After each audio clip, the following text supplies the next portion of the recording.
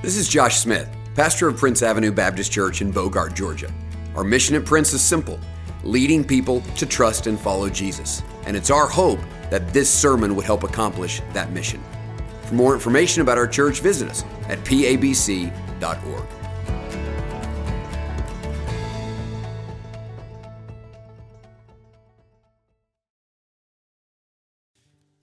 It's great to see you on this Sunday morning. I know it feels like an hour earlier this morning, but I hope you're ready to hear because I'm ready to preach and looking forward to it.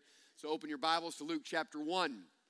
Luke chapter 1, as we continue our series through the Gospel of Luke. We'll be in Luke chapter 1 this morning. I want you to know that my preaching over the next few weeks will be a little bit different than I normally preach. It is my normal habit to take a text of Scripture and just kind of unfold that text for you. I think that is probably the most helpful way to preach week in and week out. But there are times in which, because trying to accomplish different things, there are different ways to preach. And so, because we're trying to understand in the first 3 chapters of Luke who is Jesus and wanting to know him, I'm going to be preaching a little bit more systematic, which means I'm going to be taking a lot of different passages and revealing those to us. My preaching's also going to be a little bit more doctrinal in the next few weeks, so a little bit heavier and thicker, but I think you'll come to understand, at least this is my prayer, as we come to the conclusion of this service in the next few weeks, that what you will see is that these weighty doctrinal truths matter for us every day. That these are not for somebody else, they're for us. And as we come to understand them correctly, we'll see the way in which they're changing us and even changing the way in which we live. And that's how we started this morning, talking about the divinity of Jesus, that Jesus is in fact God. It is the starting place, really, in order for us to have a good understanding of Jesus and in order to know him well. I think we would all agree that since the moment in which Jesus was born, everyone has been trying to figure out exactly what to do with him. It's undeniable that he lived and that he died and that he had a great influence on the world in which we live, but yet there's still a lot of debate, and there always has been. King Herod, when he heard that Jesus was born and had heard that it was some kind of king, he was so intimidated by the coming of Jesus, he made a decree that every baby boy in Bethlehem would be killed just so he could do away with Jesus. Jesus' parents weren't exactly sure what to do with Jesus. It would be difficult, I would imagine, having a perfect child, particularly for your siblings. But we see many episodes in which his parents weren't exactly sure what to do. There's that little story in Luke 2, which we're going to see in a few weeks, where Jesus' family goes to the temple. They leave to go back home. Jesus stays. They're worried. They come back to find him, to which Jesus says, well, didn't you know I would be in my Father's house about my Father's business? And it tells us that Jesus' parents did not understand the things that he was saying. We're told that the religious leaders didn't know exactly what to do with Jesus. In Luke chapter 4, Jesus begins his public ministry by going back to his hometown synagogue. He takes the scroll, he reads from Isaiah, he makes a few comments. The religious leaders are so enraged by what he says, they drive him out of the city and try to throw him off a cliff, but he escapes. The crowds weren't exactly sure what to do with him. It tells us in Luke chapter 8, really in the middle of Jesus' ministry, he asked his disciples, who do people say that I am? They said, well, some a prophet and some say you're Elijah. He says, well, who do you say that I am? In other words, the crowd is not even quite sure about who Jesus is. And then in the next chapter, in Luke 9, Jesus calms the seas, and his disciples look at each other and say, who is this man? That even the wind and the waves obey him. His disciples, still in the middle of his ministry, aren't quite sure what to make of Jesus Christ. And 2,000 years later, the situation is exactly the same. People are still trying to figure out what to do with Jesus. And in the midst of all of the questions that people have about Jesus, there is one question that matters more than any other. There is one question which, if answered wrong or answered right, determines everything else about Jesus Christ. The question is this: is Jesus, in fact, God? That there is no other question that matters more than that question, because if he is God, he means everything. And if he's not God, he means absolutely nothing. We can't just take him like most religions do. We cannot view him as a good moral teacher. That's not an option. He's either God or he's a delusional cult leader like so many others who have claimed to be God and gathered a few followers. That well-known quote of C.S. Lewis in 1950, trying to help us to understand in his book, Mere Christianity, why it's not an option to take Jesus as a good moral teacher. Listen to what he says. He says, I'm trying here to prevent anyone saying the really foolish thing that people often say about him. I'm ready to accept Jesus as a great moral teacher, but I don't accept his claim to be God. That is one thing we must not say. A man who was merely a man and said the sort of things Jesus said would not be a great moral teacher. He would either be a lunatic on the level with a man who says he is a poached egg, or else he would be the devil of hell. You must make your choice. Either this man was and is the Son of God, or else a madman or something worse. You can shut him up for a fool, you can spit at him and kill him as a demon, or you can fall at his feet and call him Lord and God, but let us not come with any patronizing nonsense about his being a great human teacher. He has not left that open to us, and he did not intend to. Everything hinges on the divinity of Jesus Christ. And Luke absolutely understands how foundational this is. And that is why throughout the first 3 chapters, over and over and over and over again, he's continuing to remind us of the reality of Jesus Christ, that this is in fact God in the flesh who has come to dwell among us. Now, Luke does this a bit differently, particularly differently than John does it. John just starts by saying it. In the beginning was the Word, and the Word was with God, and the Word was God. There is nothing that has ever existed that did not exist from him. So in the first few verses, John just comes out with it. But Luke reveals it to us more of the way in which we often come to understand Jesus. We talk about something called progressive revelation. What that means is this, is that God does not reveal everything to you in one moment. You couldn't handle it. What he does is moment by moment, he gives you new revelation of him. So Lord willing, this morning you will receive from his word some fresh revelation. And then in the morning you'll wake up and you'll open your Bible and get some fresh revelation. That's why Paul prays that the believers in Ephesus would have a spirit of wisdom and revelation in the knowledge of God, because God just slowly, moment by moment, reveals himself to us. And that's really what Luke does. He reveals to us who Jesus is slowly, a little bit at a time. He's showing us step by step, really the way that we come to believe it.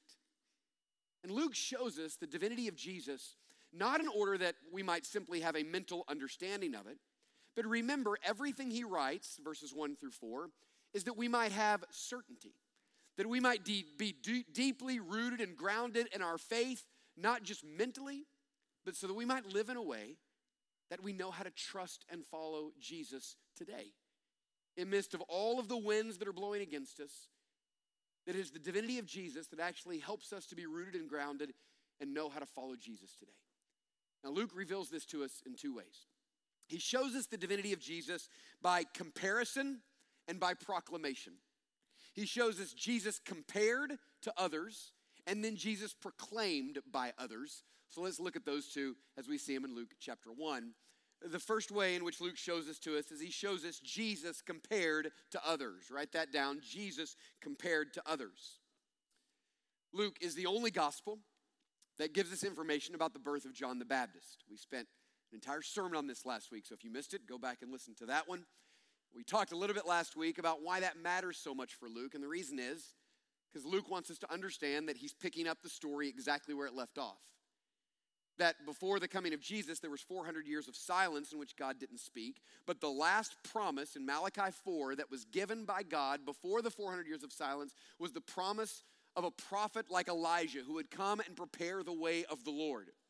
And Luke picks up the exact same words from Malachi 4 to show that John the Baptist is the promised prophet like Elijah who is coming. And the reason that's significant is because it means that God is on the move and the great hero of the Bible, Jesus Christ, is about to show up. The story continues in the birth of John the Baptist. That God has not forgotten his people, that he remembers his people. But there's another reason that Luke starts with the birth of John the Baptist. It's because he wants us to see the similarities between the birth of John the Baptist and the birth of Jesus Christ. No one else does this but Luke. So he gives us this long passage, you see starting in verse 5, where we'll have a title that says something like the birth of John the Baptist foretold. And then starting in verse 26, it tells us about the birth of Jesus foretold. So he tells one story and then tells the next story, and he puts them side by side because he's trying to make us understand how much these two stories have in common, and then help us to understand how different these two stories actually are. Now, think about this. We read the story of the birth of John the Baptist foretold last week. So let's look this week at the way in which the birth of Jesus is foretold, starting in verse 26. Listen to these words as I read. In the 6th month, the angel Gabriel was sent from God to a city of Galilee named Nazareth, to a virgin betrothed to a man whose name was Joseph, of the house of David, and the virgin's name was Mary. And he came to her and said, "Greetings, O favored one, the Lord is with you." But she was greatly troubled at the saying and tried to discern what sort of greeting this might be. And the angel said to her, "Do not be afraid, Mary, for you have found favor with God. And behold, you will conceive in your womb and bear a son, and you shall call his name Jesus. And he will be great, and he will be called the Son of the Most High, and the Lord God will give to him the throne of his father David, and he will reign over the house of Jacob forever. In his kingdom there will be no end." And Mary said to the angel, "How will this be, since I am a virgin?" And the angel answered her, "The Holy Spirit will come upon you, and the power of the Most High will overshadow you. Therefore the child to be born will be called Holy, the Son of God. And behold, your relative Elizabeth," that's John's mother, "in her old age has also conceived a son, and this is the 6th month with her who is called barren. For nothing will be impossible with God." And Mary said, "Behold, I am the servant of the Lord. Let it be to me according to your word." And the angel departed from her. Now listen, the reason that we know that Luke intended to do this is because between the story of the foretelling of the birth of John and the story of the foretelling of the birth of Jesus, there are 12 obvious parallels and 10 exact phrases. This is not a coincidence. We read one, we read the other, and we start to think these stories are almost exactly alike. Both of them begin with the introduction of both parents. Both of them are met by an angel. In both cases, the angel says that he is Gabriel, who has been sent from God. In both of these stories, there's this massive obstacle to having a child. The first obstacle is that Zachariah and Elizabeth are old. The second obstacle, a little bit more of a significant obstacle, is that Mary is a virgin. Those are significant obstacles to having a child. Both of them respond the same way, in which it says that Zachariah was troubled, and then it says Mary was troubled. In both situations, Gabriel says the same thing. He says, "Do not be afraid." He then says, "You will bear a son, and you will name him." And in both cases, he says, "And he will be great." In both cases, Mary and Zachariah both object to this and wonder how this can be. And then both of them are given a sign by Gabriel so that they would know that it was God who sent him to give them this message. Both of these are miraculous births. Both of these are surprising events. This is why at the end of Gabriel saying to Mary that nothing is impossible with God, because both of these situations are shocking, they're surprising, they're unusual. There are not other situations like these two situations, and Luke puts them right here because he wants us to read one, he wants us to read the other, and he wants us to stop and go, this is incredible. These stories are almost just alike. But then he wants us to take the time to notice that although they have many similarities, these children are dramatically different. Yes, Gabriel came to both. Yes, both were supernatural. Yes, both were told what to name their child. Both were given the specific name. Both of them had Gabriel sent from God. There's so many similarities, but these children are extremely different. Think about some of these differences. John's conception is surprising because the baby was conceived by an old man and woman. But Jesus' conception is miraculous because Jesus was conceived by the Holy Spirit of God. John, it says, is the son of a high priest. Jesus is the Son of God. John will be called great. Jesus will be called holy. John will be from the house of Jacob. Jesus will rule over the entire house of Jacob.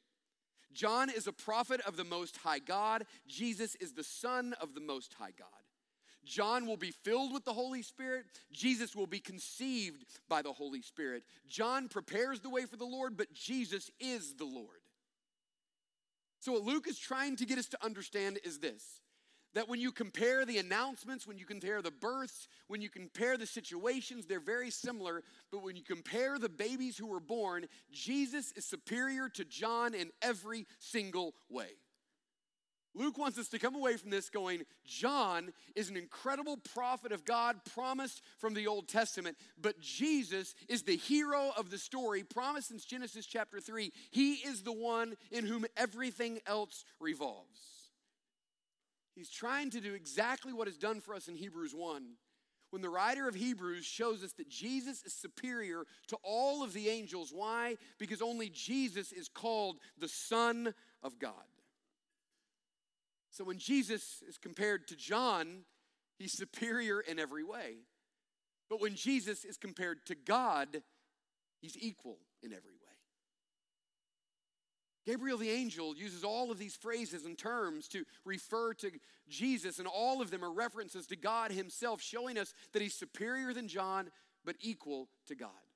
So by comparison, Luke wants us to see the superiority, the divinity of Jesus, that he is in fact God eternally existing in the flesh. But Luke not only wants us to see it by comparison, he wants us to see it by proclamation. This is the second part. Luke shows us that Jesus not only compared to others is God, but Jesus proclaimed by others is God. This is the overwhelming way in which Luke shows this to us in a way that could not be more clear. All throughout this text, there are references to Jesus as God. The first and most clear ones are from Gabriel in verses 32 and 33. Look again. He will be great, and he will be called the Son of the Most High. That's not simply a reference to Jesus' place as the Son of God. It is a reference to a title of divinity used throughout the Old Testament, that this, in fact, is the second person of the Trinity, the Son of the Most High God. And the Lord God will give him the throne of his father David, and he will reign over the house of Jacob forever. And as of kingdom, there will be no end. Let me ask you a question. How can you have an everlasting kingdom unless you're an everlasting God? Has anyone else ever had an everlasting kingdom? Is there anyone else who will ever rule for all of eternity as a king? No one but God himself. You cannot be an everlasting king unless you are an everlasting God. He makes it very clear this is God in the flesh that is coming. He even says this in verse 35, the Holy Spirit will come upon you, and the power of the Most High will overshadow you. This is a child without an earthly father, conceived by the Holy Spirit of God, and therefore the child to be born will be called holy. Here it is again, the Son of God. Now, if that wasn't enough, Elizabeth says it as well. There's that great story where Mary goes and visits Elizabeth.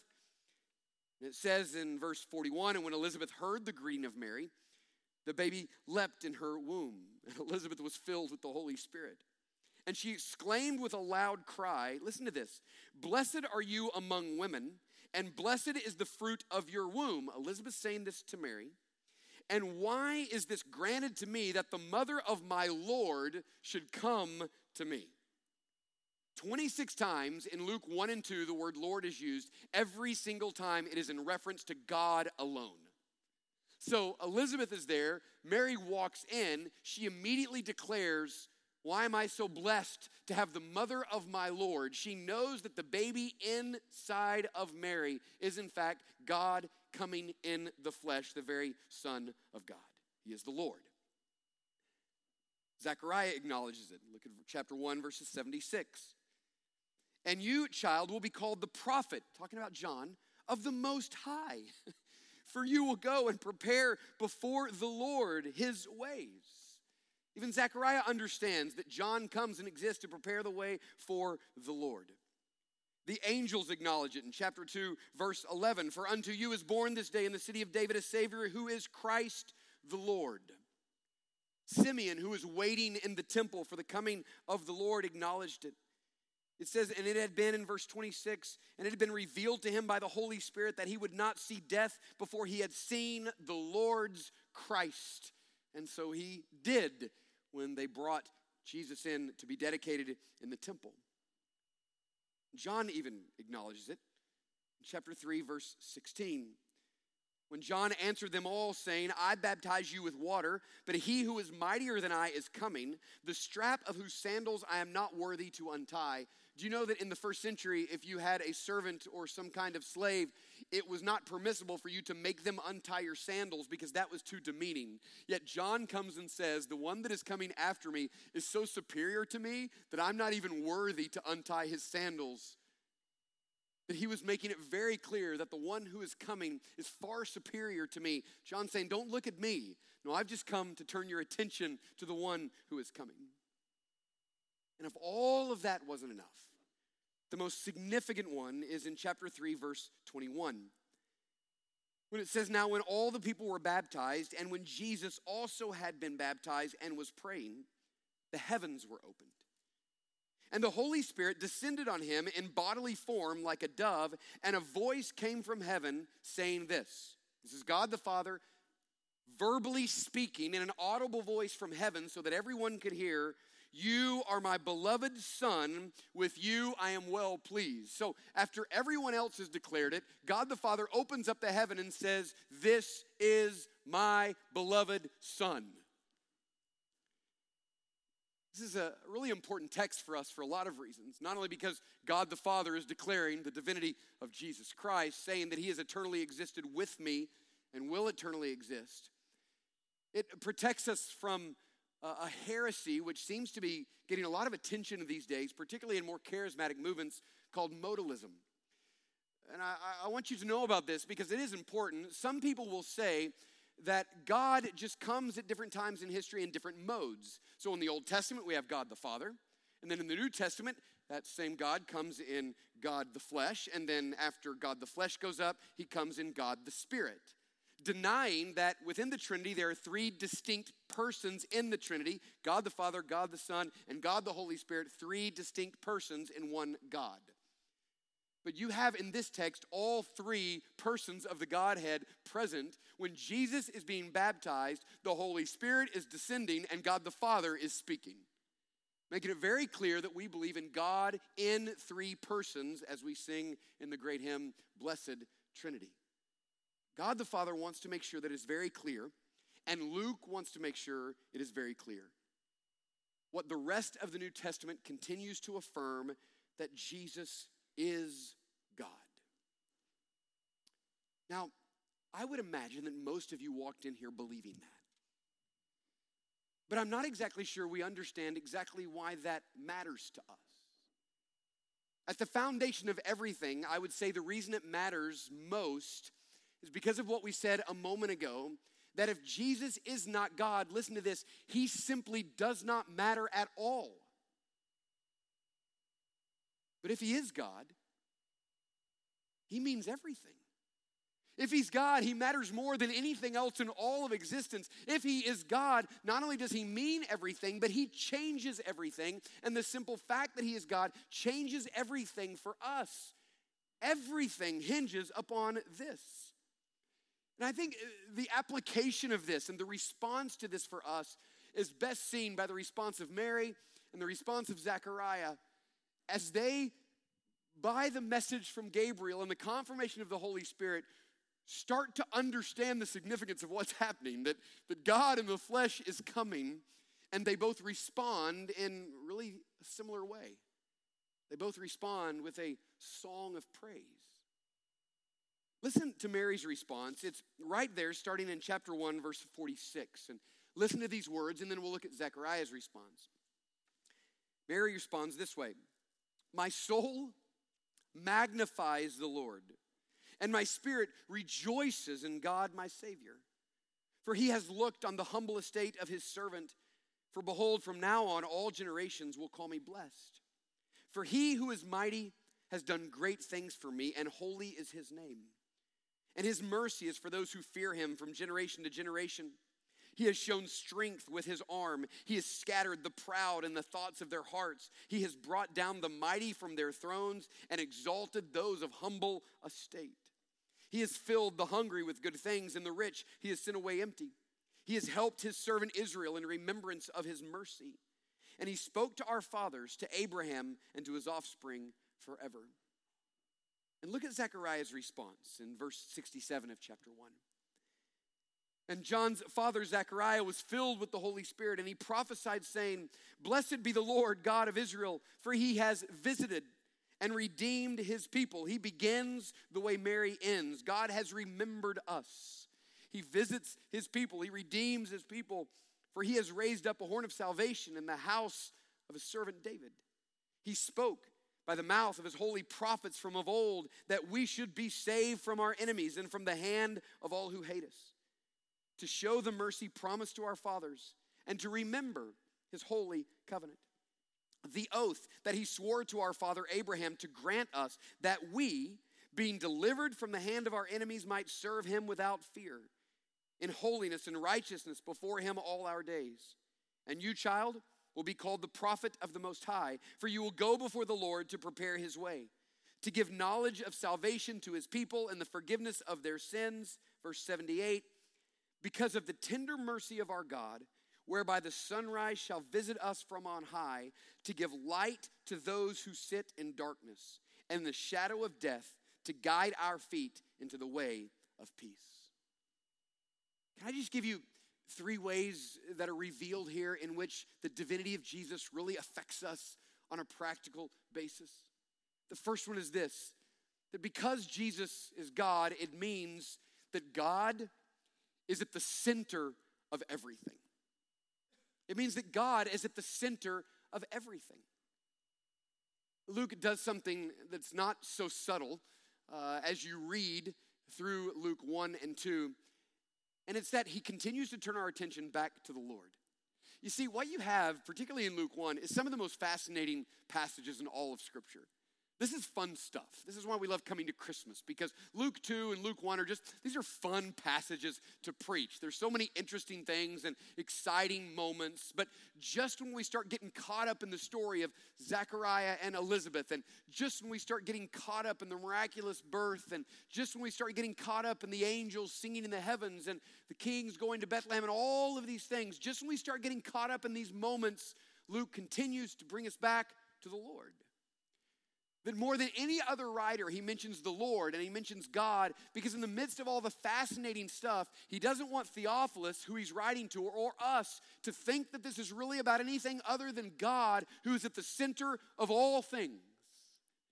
He wants to continue to bring our focus back on the Lord Jesus Christ, to make us know that he is the center of everything. And so Mary's first response is to worship the Lord. I mean, her first response is not to go tell everyone what's happening in her life. Her first response is not to go tell everyone what's happening and how blessed she is. Her first response is an awareness of the significance of what God is doing to bless the Lord. Zechariah's first response, after they had waited and prayed for a child, the first moments in which he can speak, he begins to praise the Lord and bless the Lord God of Israel for visiting and redeeming his people. Because what happens is they've realized who this child is. And once they realize who this child is, they're captured by him. They understand his significance.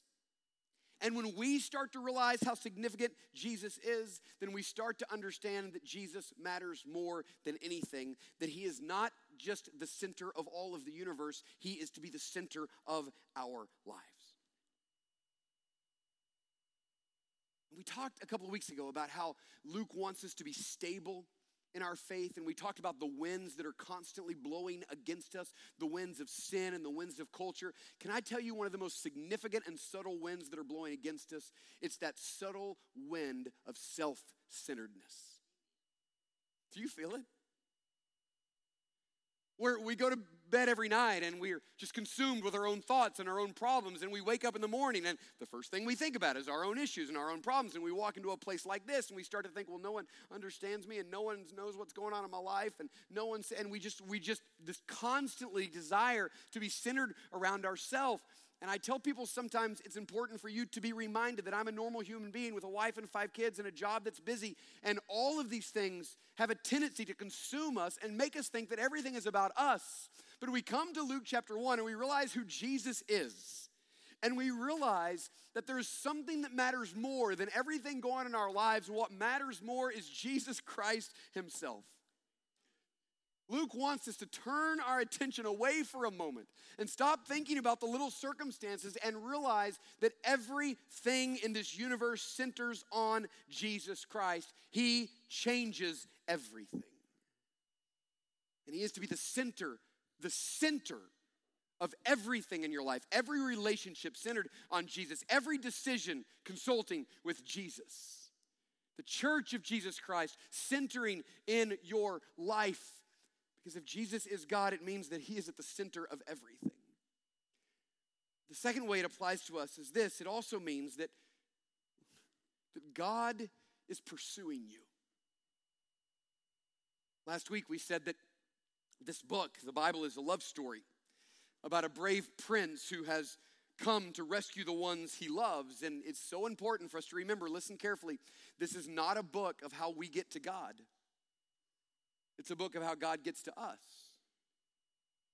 When Adam and Eve sinned, their first response was to hide in shame. It's all of our first responses to sin. We hide in shame. And the Bible says in Ephesians 2 that we were born spiritually dead, disobedient, and doomed. It says in Romans chapter 3 that no one seeks God. So we cannot think that this is a book telling us how to seek God. This is a book that tells us that God has always been seeking us when we would never seek him. That when we run and hide, God comes after us. And if this reminds us of anything, it reminds us in the coming of Jesus Christ, God in the flesh, that God is coming after you. It says in verse 48, Mary says, he has looked down upon us. In verse 68, it says, blessed be the Lord who has visited his people. That this is a reminder that God is aggressively pursuing you.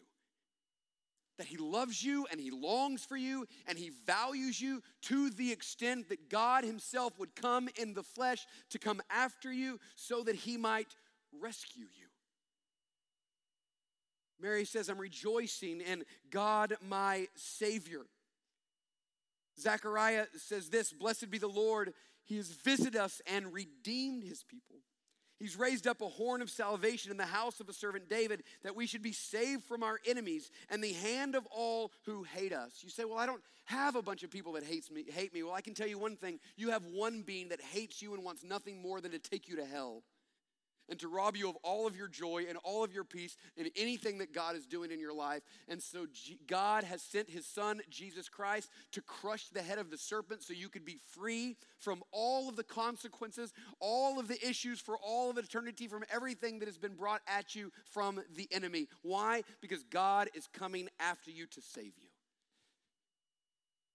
And do you know that only God could do this? That in order for us to go to heaven, we have to have perfect righteousness. Perfect righteousness, no sin.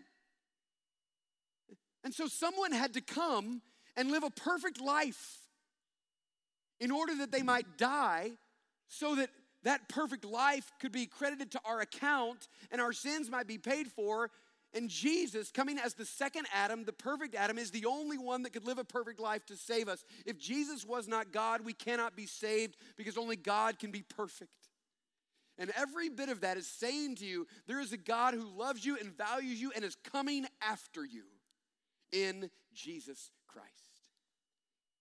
It means that God is at the center of everything. It means God is pursuing you. Finally, it means that God is inviting you. It means that God is inviting you. We talked last week about the fact that God never forgets his people, and Mary said it, that he has remembered us. And it says that God has visited us and he has come. And over, Zechariah points us back to the fact that God has remembered his promise. He's remembered his covenant in verse 72. Look at that. He says he's remembered his covenant, the oath that he swore to our father Abraham. You know, that's pointing us back to Genesis chapter 2 when God comes to Abraham and says, listen, I am going to continue my work, and here's how I'm going to do it. I'm going to gather a people.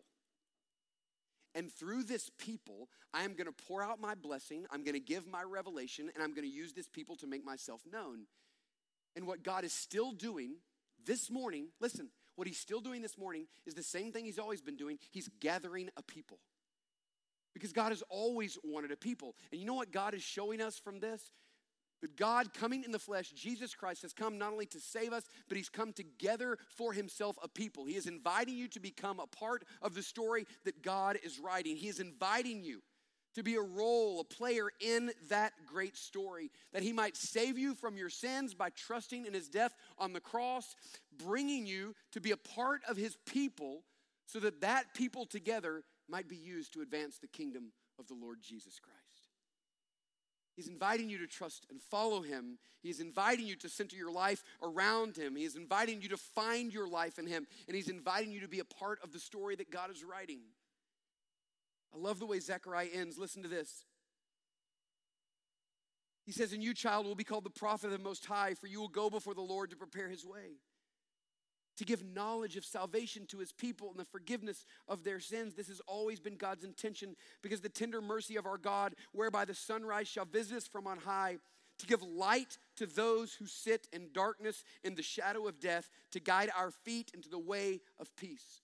We're so self-centered that every time we read a text about God saving people, we just think about the way in which God saved us. Praise God. That's wonderful. And God has to save us individually. But what God is doing is he's saving us individually, gathering us in a people, and sending that people out to proclaim the message of the gospel to the ends of the earth. That's what he's doing. And he's inviting you, every one of you, to find real life, to find significance, to find meaning in the plan and the purposes of God. He is inviting you to trust him. He is inviting you to follow him. He is inviting you to come and to understand that he is everything in life and nothing else matters apart from him. He's inviting you to make him the center of your life, to take everything you have, every dream, every hope, every family member, everything you own, and surrender it to the lordship of Jesus and say, Lord, I just want you in the center of every one of these things. Not me, you in the center. Why? Because if Jesus is God, he absolutely means everything. Let's bow our heads and close our eyes this morning. Thanks so much for taking the time to listen to this sermon. May you trust and follow Jesus more and lead others to do the same. For more information, visit us at pabc.org.